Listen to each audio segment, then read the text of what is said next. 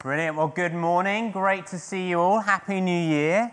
I trust that you have been blessed already this morning through our times of worship and the time of just praying off Joanna. It's so exciting and really fits in with what we're looking at. We're looking at our vision for the year, and very much our vision as a church is to be a people who love God and love people and take the good news that we know and to share it with others, both here and throughout the world. And so this is another opportunity. Joanna going to Kurdistan is another way we're taking their hope to other parts of the world. So first and foremost, before we look at what we're doing particularly and what God's calling us to in 2020, just to say these banners on the stage still remain what we are as a church and what we're about. Our vision to seek God's presence in all we do, to be community, to be family together, and to be their hope, to have those culture traits amongst us when we gather, and also that they become so part of who we are that we can't help but spill them out wherever we go, in our families, our workplaces, on the streets. We want to be living those out. Our goals are to be influential, international, and integrated, and to have those values, those key things that underpin everything we do in terms of grace, worship, word, church, and mission. So those all very much are still part of who we are. And New Year, it was interesting. Darren asked me yesterday, what are you hoping for? Are you looking forward to the new year? And for me, it's one of those New Year's. I don't often kind of mark it particularly. I know lots of people get very excited about New Year's Eve parties. I kind of am grateful if I make it to 11 o'clock and call it done. But New Year's, it's an opportunity to stop, isn't it? And to look back, to look at what has happened in the previous year, to recognise God's hand at work, and then to look forward in expectation what He's going to do. And last year as a church, I stood here and set out before you how our vision was actually to be God Himself, to seek Him. And we had our key verse, "Be still and know that I am God," which is Psalm 46, verse 10. Hopefully, if you've been around a while, that should be something you're very familiar with. And when I was contemplating where we were to go this year, what God was calling us to, actually it started back in August when I was on my break. I just felt God say, well, next year is 2020. This year is 2020. And you can't think, well, I can't think of 2020 without thinking about vision, about our eyes, about where we're looking. And so our vision for 2020 has to be 2020 vision. Has to be 2020 vision. God wants us to see Him more clearly over the course of the year than we have before.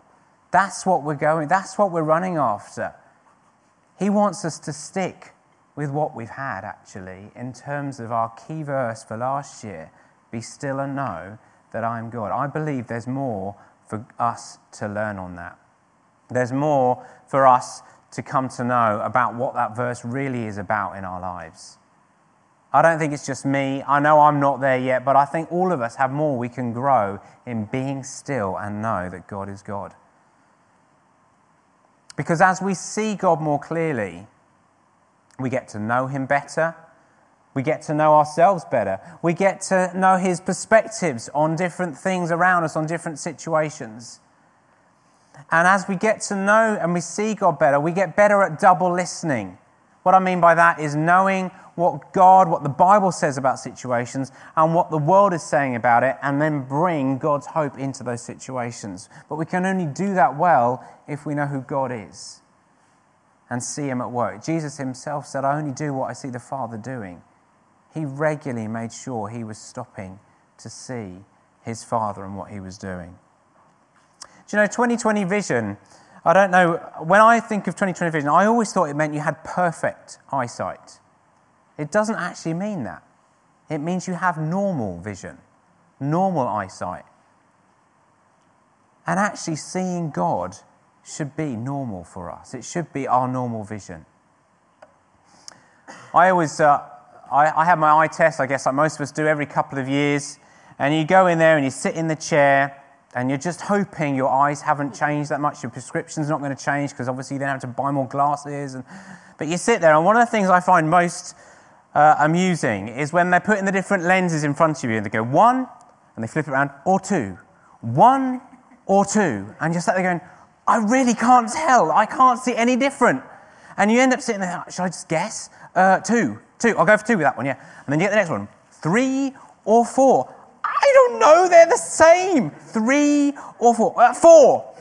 And you just hope it's actually getting down to the prescription you need.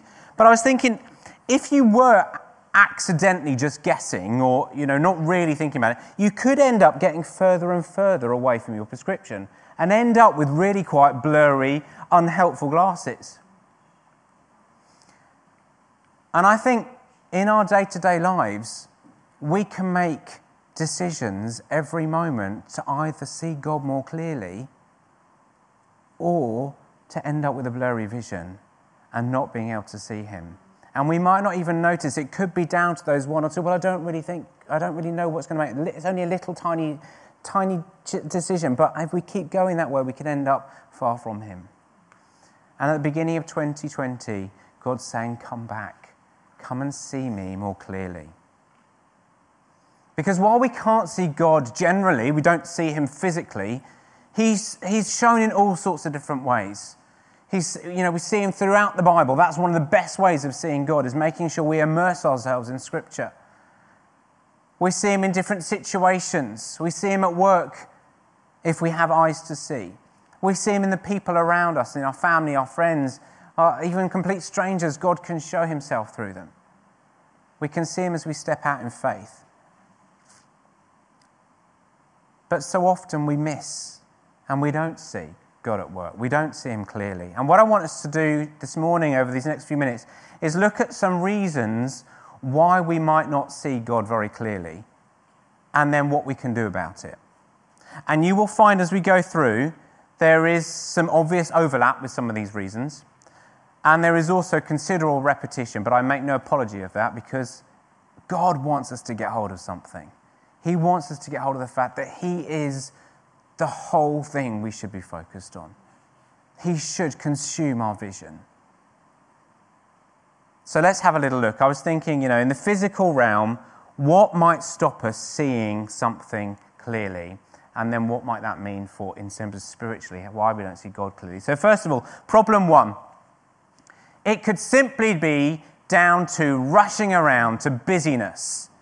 When you're on a train or in a car going fast, you look out the window and you can't make out the images because like on the screen there, it's just rushing past so fast.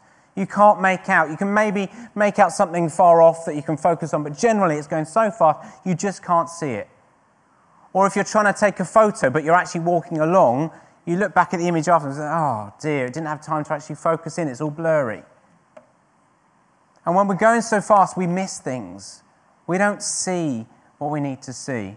And I think actually, for us, this is probably one of the most common and biggest reasons why we don't see God clearly. Life is busy, isn't it? There's always so much to do. For those of you who, like me, love to-do lists, we always have so many things on them, and we never get to the bottom of it. And when the paper gets scrappy that we write and we have to transfer it all over because we haven't got through it, and there's always things to do. We're always rushing around from one thing to another. And in the busyness, we can miss God. I want to recommend a couple of books to you this morning on this area because I think it's so important and so key for us that we recognise and then do something about it. First one we've mentioned before, Crazy Busy by Kevin DeYoung. Not a very big book, so if you are busy, even you might have time for it. In fact, as his little extra subheading says, a mercifully short book about a really big problem. Very open, very easy to read, but challenging as well, to make you stop and think. He's a pastor in the States who's recognising this busyness, this rushing around hinders our walk with God. And then a relatively new book came out in October last year. Again, brilliantly written book by John Mark Comer, The Ruthless Elimination of Hurry. And he looks at this whole issue and then makes some really practical suggestions about what we can do about it and reclaim the good things God wants for us, but only by stopping and slowing down. We rush, don't we? We rush around everywhere. There's always so much to be done. And we can take the attitude, I think so many of us do, that, when we've done and finished certain things, then we'll give time to God. Then we'll do that. When I've finished my studies, when I've finished school, when I've got my degree, when I've got that promotion, when the house is decorated, when I've done the housework, when I've finished my to-do list, when the kids have left home, when I'm retired, then I will give God more time. But guess what? Life is always busy. After whatever milestone or deadline you set, there'll be another thing that comes along. We need to make the conscious decision to slow down. John Mark Comer in his book says, Corrie ten Boom once said that if the devil can't make you sin, he'll make you busy. There's truth in that. Both sin and busyness have the exact same effect. They cut you off from your connection to God, to other people, and even to your own soul. So problem number one that stops us from seeing God clearly is that we're simply too busy. Too busy. And I think, for many of us, if we're honest, that's me. That's certainly me. I frequently have to stop and think, whoa, what am I doing here?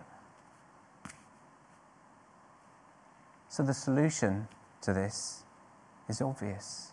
It's to slow down. It's to slow down. It's that very cute little picture there. To stop, to pause, to see what God's doing. Dallas Willard says this, hurry is the great enemy of spiritual life in our day. You must ruthlessly eliminate hurry in your life, which is where John Mark Comer got the title for the book. Hurry is the great enemy of spiritual life in our day. You must ruthlessly eliminate hurry in your life. If you think about it, any relationship requires time to go deep. You can't expect to form deep relationships with anyone in your family or friends, work colleagues, whoever it might be, in snatched little seconds here and there. It just doesn't work. It takes time. And it's the same with God. If we want to build a relationship with God, if we want to be able to see him clearly, we need to slow down. We need to be still and know that God is God. Pause to see him. Build it in.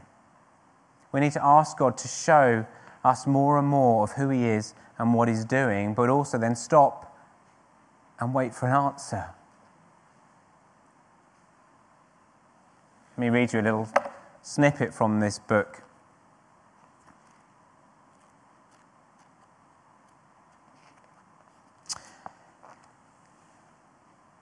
In Luke's Gospel in particular, you can chart Jesus' life along two axes. The busier and more in demand and famous Jesus became, and the more he withdrew to his quiet place to pray. Usually for us, it's the exact opposite. When we get over busy and life is hectic and people are vying for our attention, that quiet place is the first thing to go rather than our first go-to. The first thing we lose is unhurried time to just sit with God in the quiet, to pray, read a psalm, take an internal inventory, let our souls catch up to our bodies. In seasons of busyness, we need more time in the quiet place, not less. Definitely not less. And if you're running through your excuses right now, I'm a full-time mum, I have a demanding job that starts early, I'm an extrovert, I have ADHD, etc. Stop for a minute. Think about this. Jesus needed time in the quiet place. I repeat, Jesus needed time. What he's saying there is, as Jesus led an incredibly busy ministry on earth, doing all sorts of things, the demands on him, the crowds were growing, he saw the essential need of drawing aside and being still. We see it throughout the Gospels. Him ministering, him drawing away to the solitary place, him ministering, him being in the quiet place over and over again. And yet so often for us, as he's saying there, is we see busyness and the other side just gets lost. We need to slow down, establish rhythms in our lives where we pause, where we stop. And I would suggest, holidays are good, times out are good, having regular retreats if you're able to, taking Sabbaths, taking a day a week where you're not expected to work, you're not doing jobs, you're not filling them with things, but also even just day by day, taking time to stop and pause. For different ones of us, it might be different points. For me, I find it helpful to start the day in silence, in pause, to come before God. I read some scripture, pray, sit in a quiet place, sit downstairs in our house, either with just a dim light or a candle, just quietly pausing. And that might not be possible for other ones of you, but I encourage you, find a point where you can draw aside to be with the Father. If we continue to be busy, we're not going to see God clearly. We need to stop, build in those times.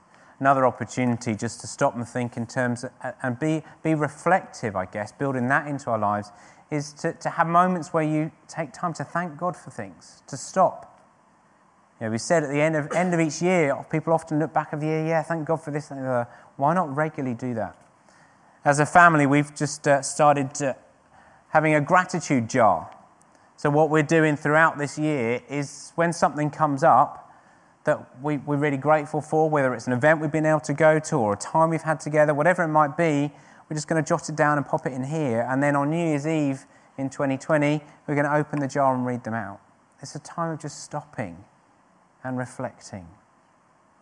It's building in simple things that enable us to stop and slow down. Otherwise, we're always going on to the next thing and we will not see God clearly.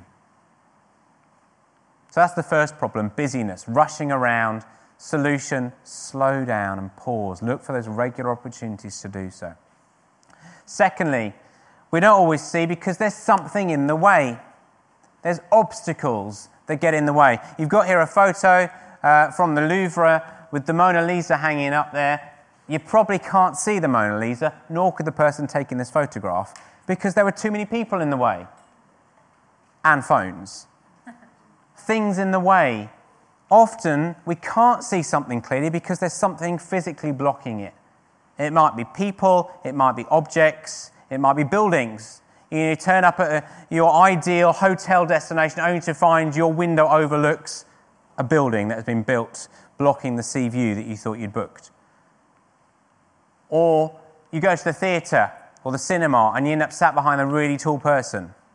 For someone vertically challenged like me, that happens quite frequently. To be fair, they can't fit their legs in. That's true. That's true. We all have our own challenges, don't we? But sometimes you can't see because there's physically something blocking the view to what you need to get to. And I think spiritually, that can be life's cares and worries. Things come along and they get in the way of us seeing God because we're just overwhelmed with the things around us. Or it might even be the pleasures.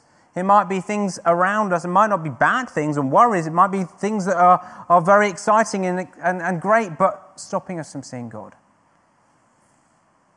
And Jesus talked of something about that when he was talking about the sower. And he talked about the seeds that fell along the thorns. And the thorns were the worries of life and the deceitfulness of wealth. They were getting in the way. What is it crowding God out from your life? What is getting in the way? Is that an issue why you don't see clearly? I know for me sometimes it is. Things come up and they stop me from seeing.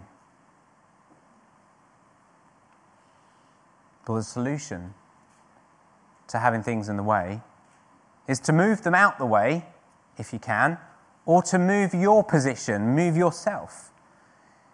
That man couldn't very well move all those people out of the way. It'd be a bit rude. So he found a new position. And he was able to see the Mona Lisa just around to the side.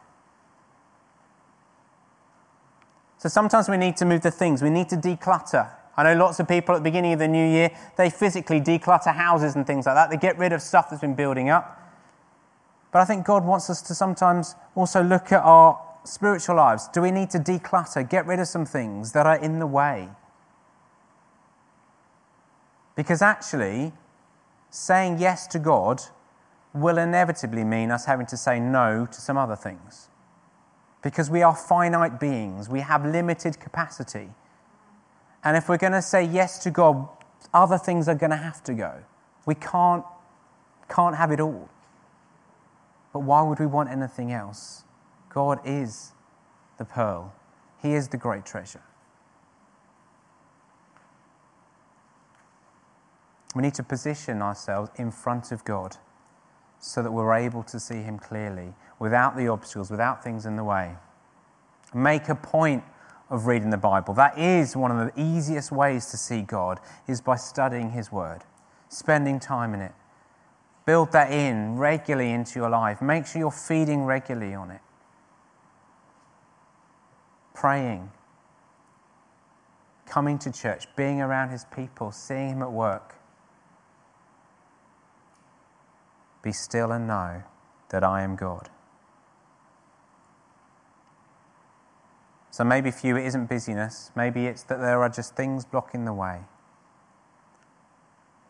Or maybe it's that you're too far away. That can be another reason why we don't see things clearly. That the distance, we're just too far.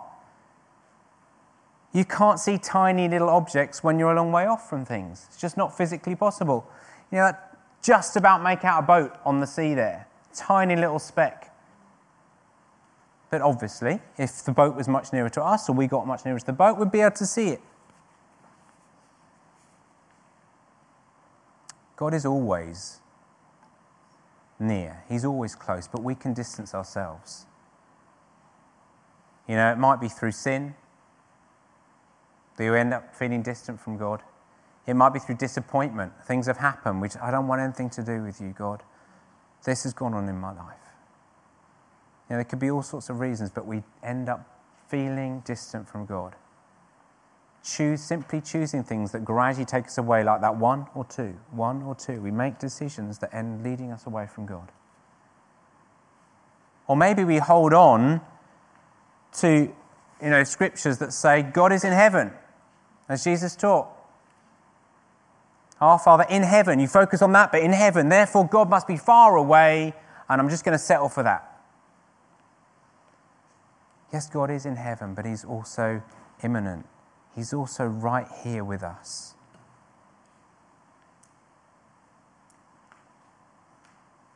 How do we deal with the issue of distance? Well, we need to make the decision to come nearer to God, to position ourselves near him. James 4 verse 8 says, "Come near to God, and he will come near to you." Seek him out. One of God's names is Emmanuel. Emmanuel. It's one for you, James, I reckon. With the cool t-shirts you have, I think that could be another one there, yeah? Come near to God, and he will come near to you. Proverbs 8 verse 17 says, "I love those who love me," this is God speaking, "and those who seek me find me." Those who seek me find me. He's not a God who teases. He delights in us looking and running after him, and he comes rushing to meet us. Jeremiah 29:13 says, "You will seek me and find me when you seek me with all your heart." If we're feeling distant from God, if that is what's making us not see God clearly, then choose to come near to him. Spend time in his presence. Be proactive in seeking him. You've got opportunities this week. We can do it together. Monday, that's tomorrow, as David said. Tuesday, that's the day after. And Wednesday, the day after that. 8 o'clock or 7:30 for 8 o'clock at the offices. Opportunity to come together and be in his presence. It's making those sorts of decisions to put yourself before God. Be still and know that I am God. Another reason why we might not see clearly is we're focusing on the wrong things. Classic. Anyone ever taken a photo like this? Trying to focus on the beautiful flower and the camera's gone to the grass behind it. we can end up focusing on the wrong things and therefore not see God clearly. You know, the things in our lives might be good things, but they're not the best thing. You know, you think of Mary and Martha. Those of you who know the story, Jesus was at a house, some good friends, Mary and Martha.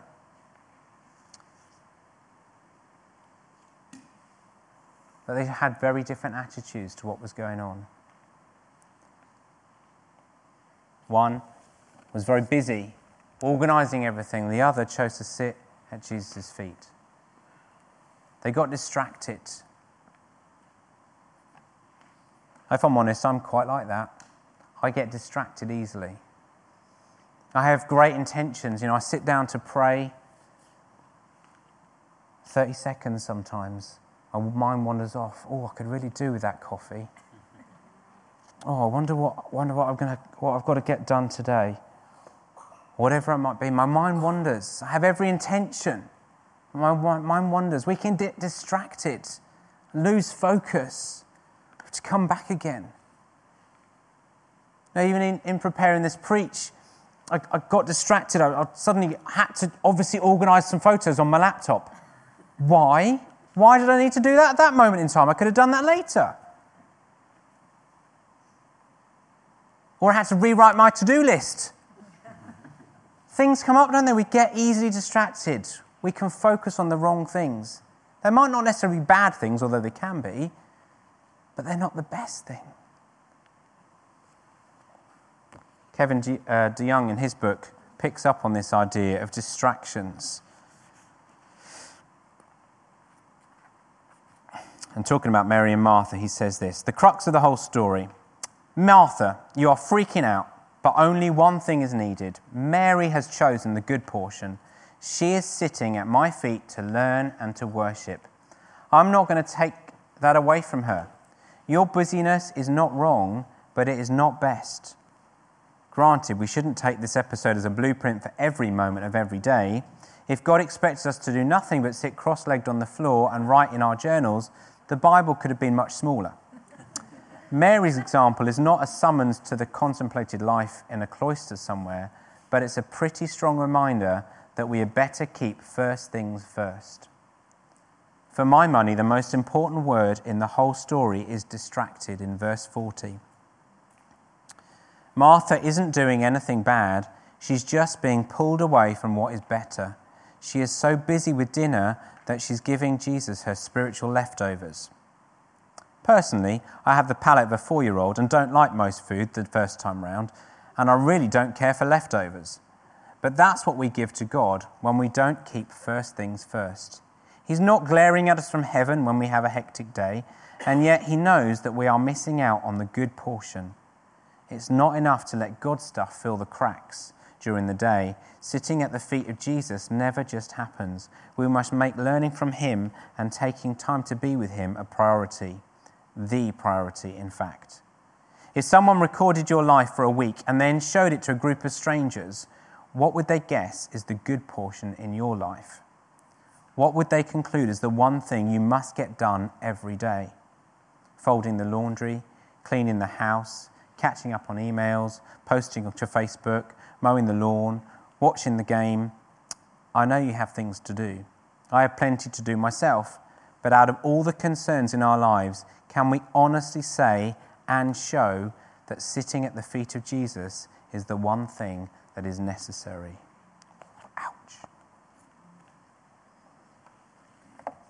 It's so easy to get distracted, to focus on the wrong things. And when we do that, we end up not seeing clearly.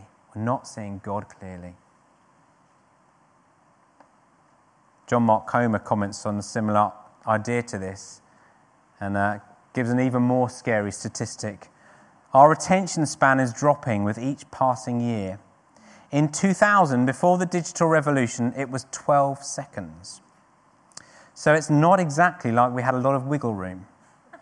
But since then, it's dropped to 8 seconds. To put things in perspective, a goldfish has an attention span of 9 seconds. Yes, that's right, we're losing to the goldfish. The odds are not in our favour. There are literally thousands of apps and devices intentionally engineered to steal your attention. It's so easy to focus on the wrong things and get distracted.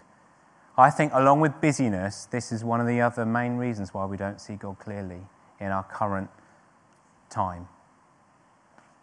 The solution is to refocus. An old way of helping horses to focus on their work was to put the blinkers on. So they had to see what was going on in front and weren't distracted by what was going on around them.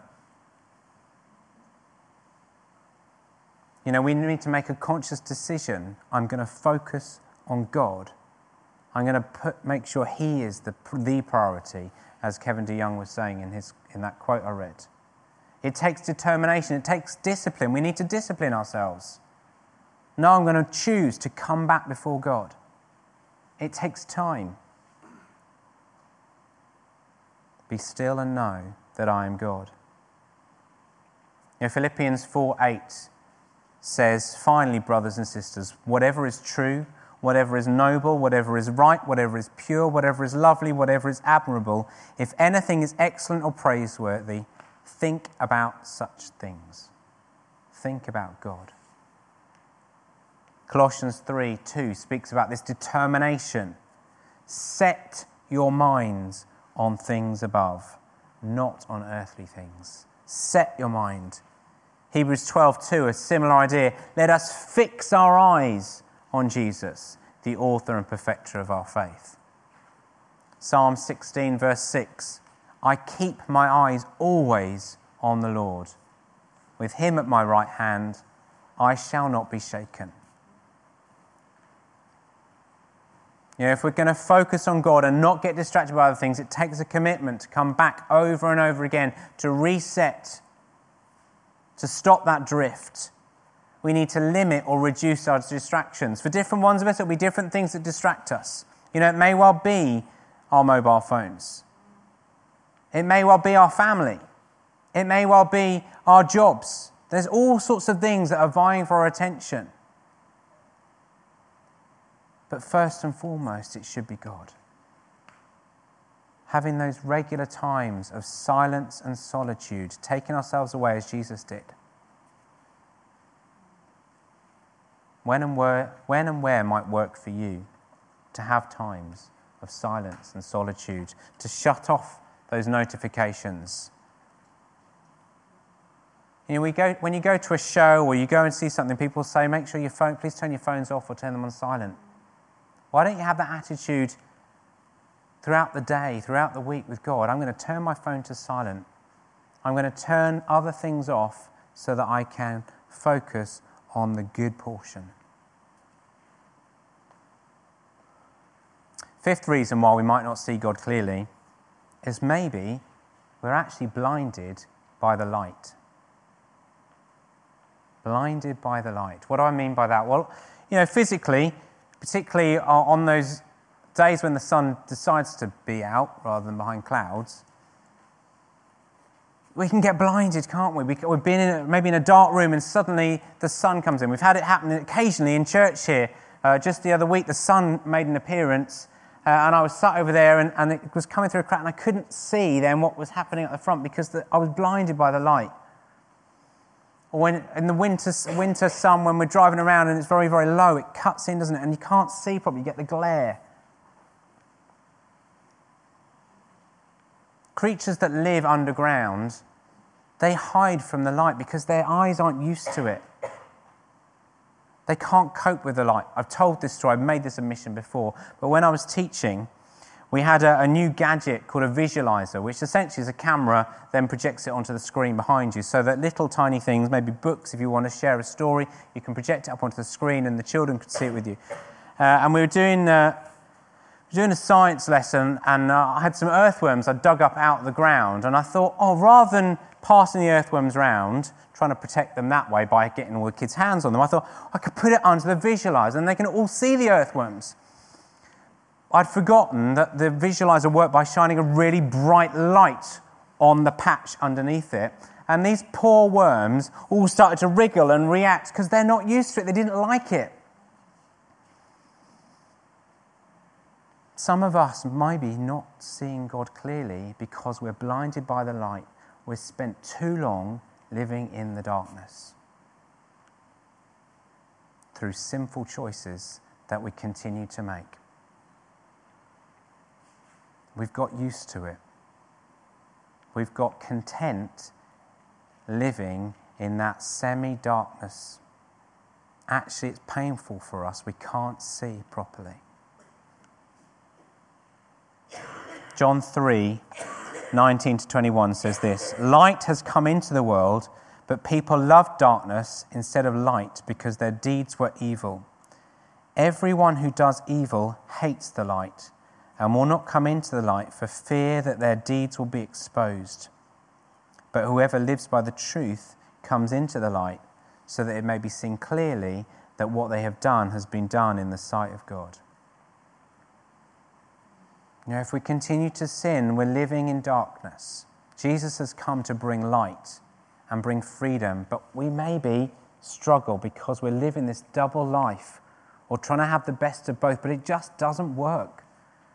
God wants us to live. When we say yes to him and become followers of him, we become his children, children of light, but we can still choose to live in the dark lifestyle. And I think maybe for some of us, we don't see God clearly because we're still allowing all these sinful things to carry on in our lives.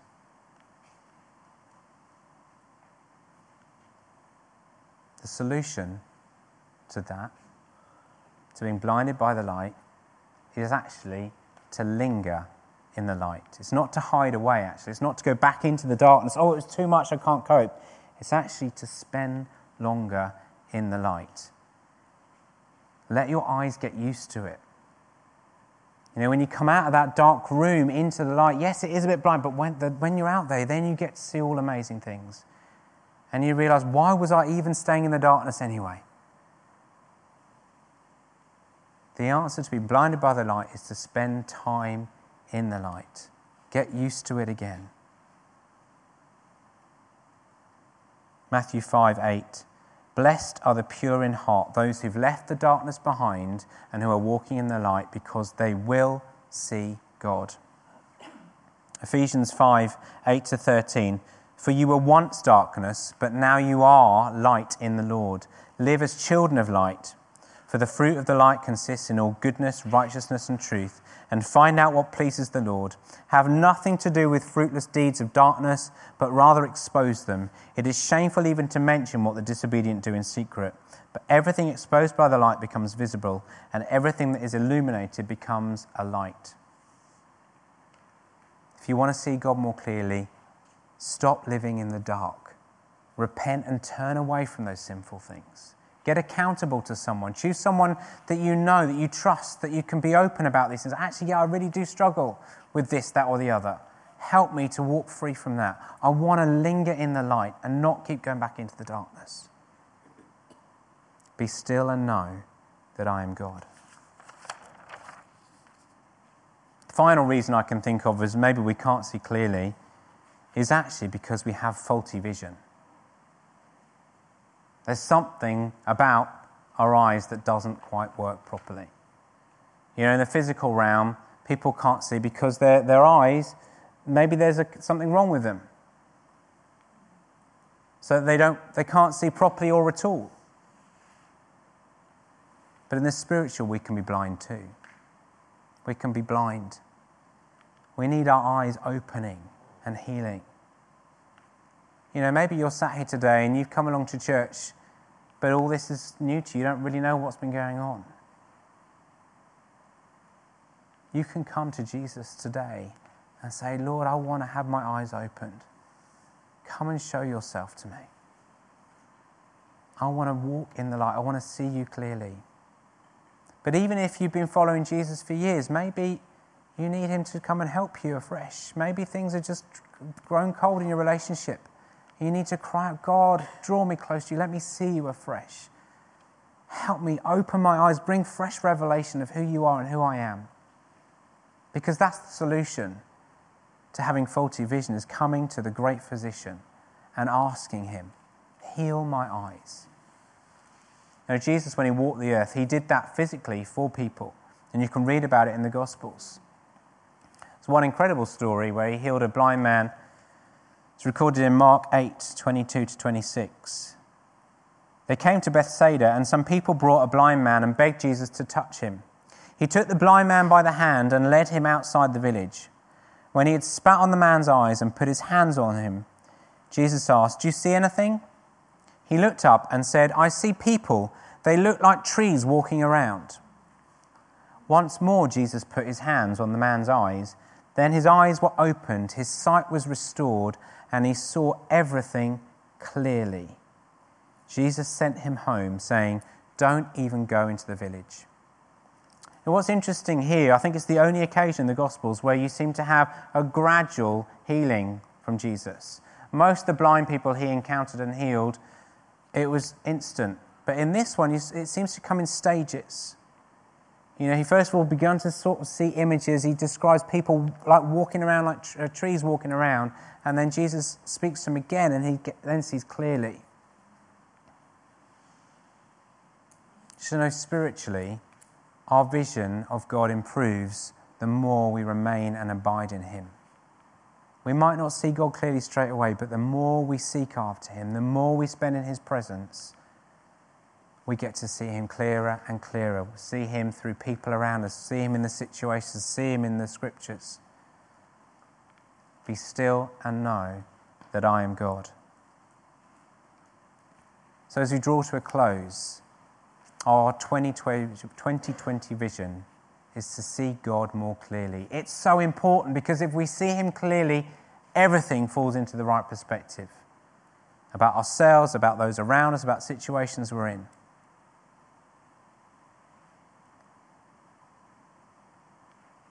We need to have the correct, normal vision, God-centered, God-focused vision. Many of us are good at action. We're good at doing things.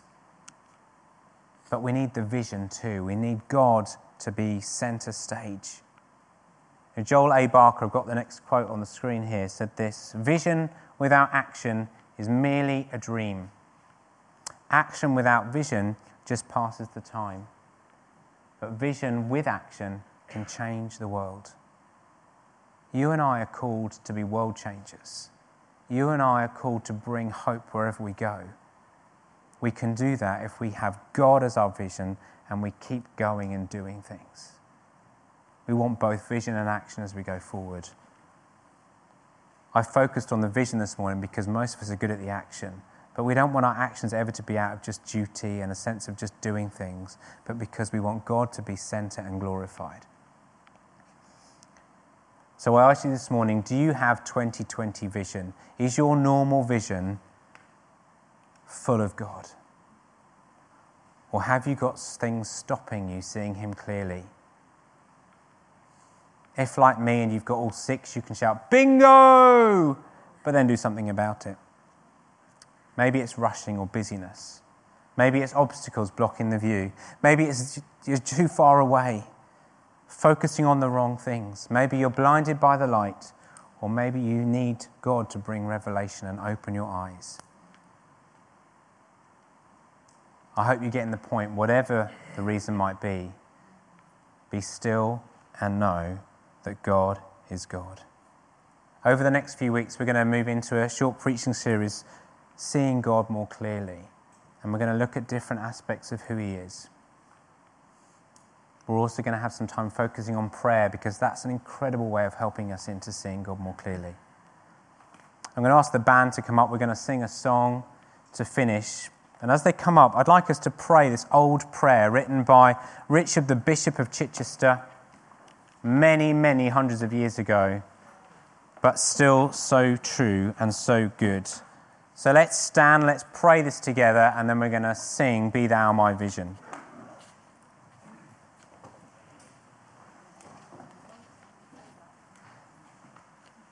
Day by day, dear Lord, of you 3 things I pray: to see you more clearly, love you more dearly, follow you more nearly, day by day. Amen. Amen.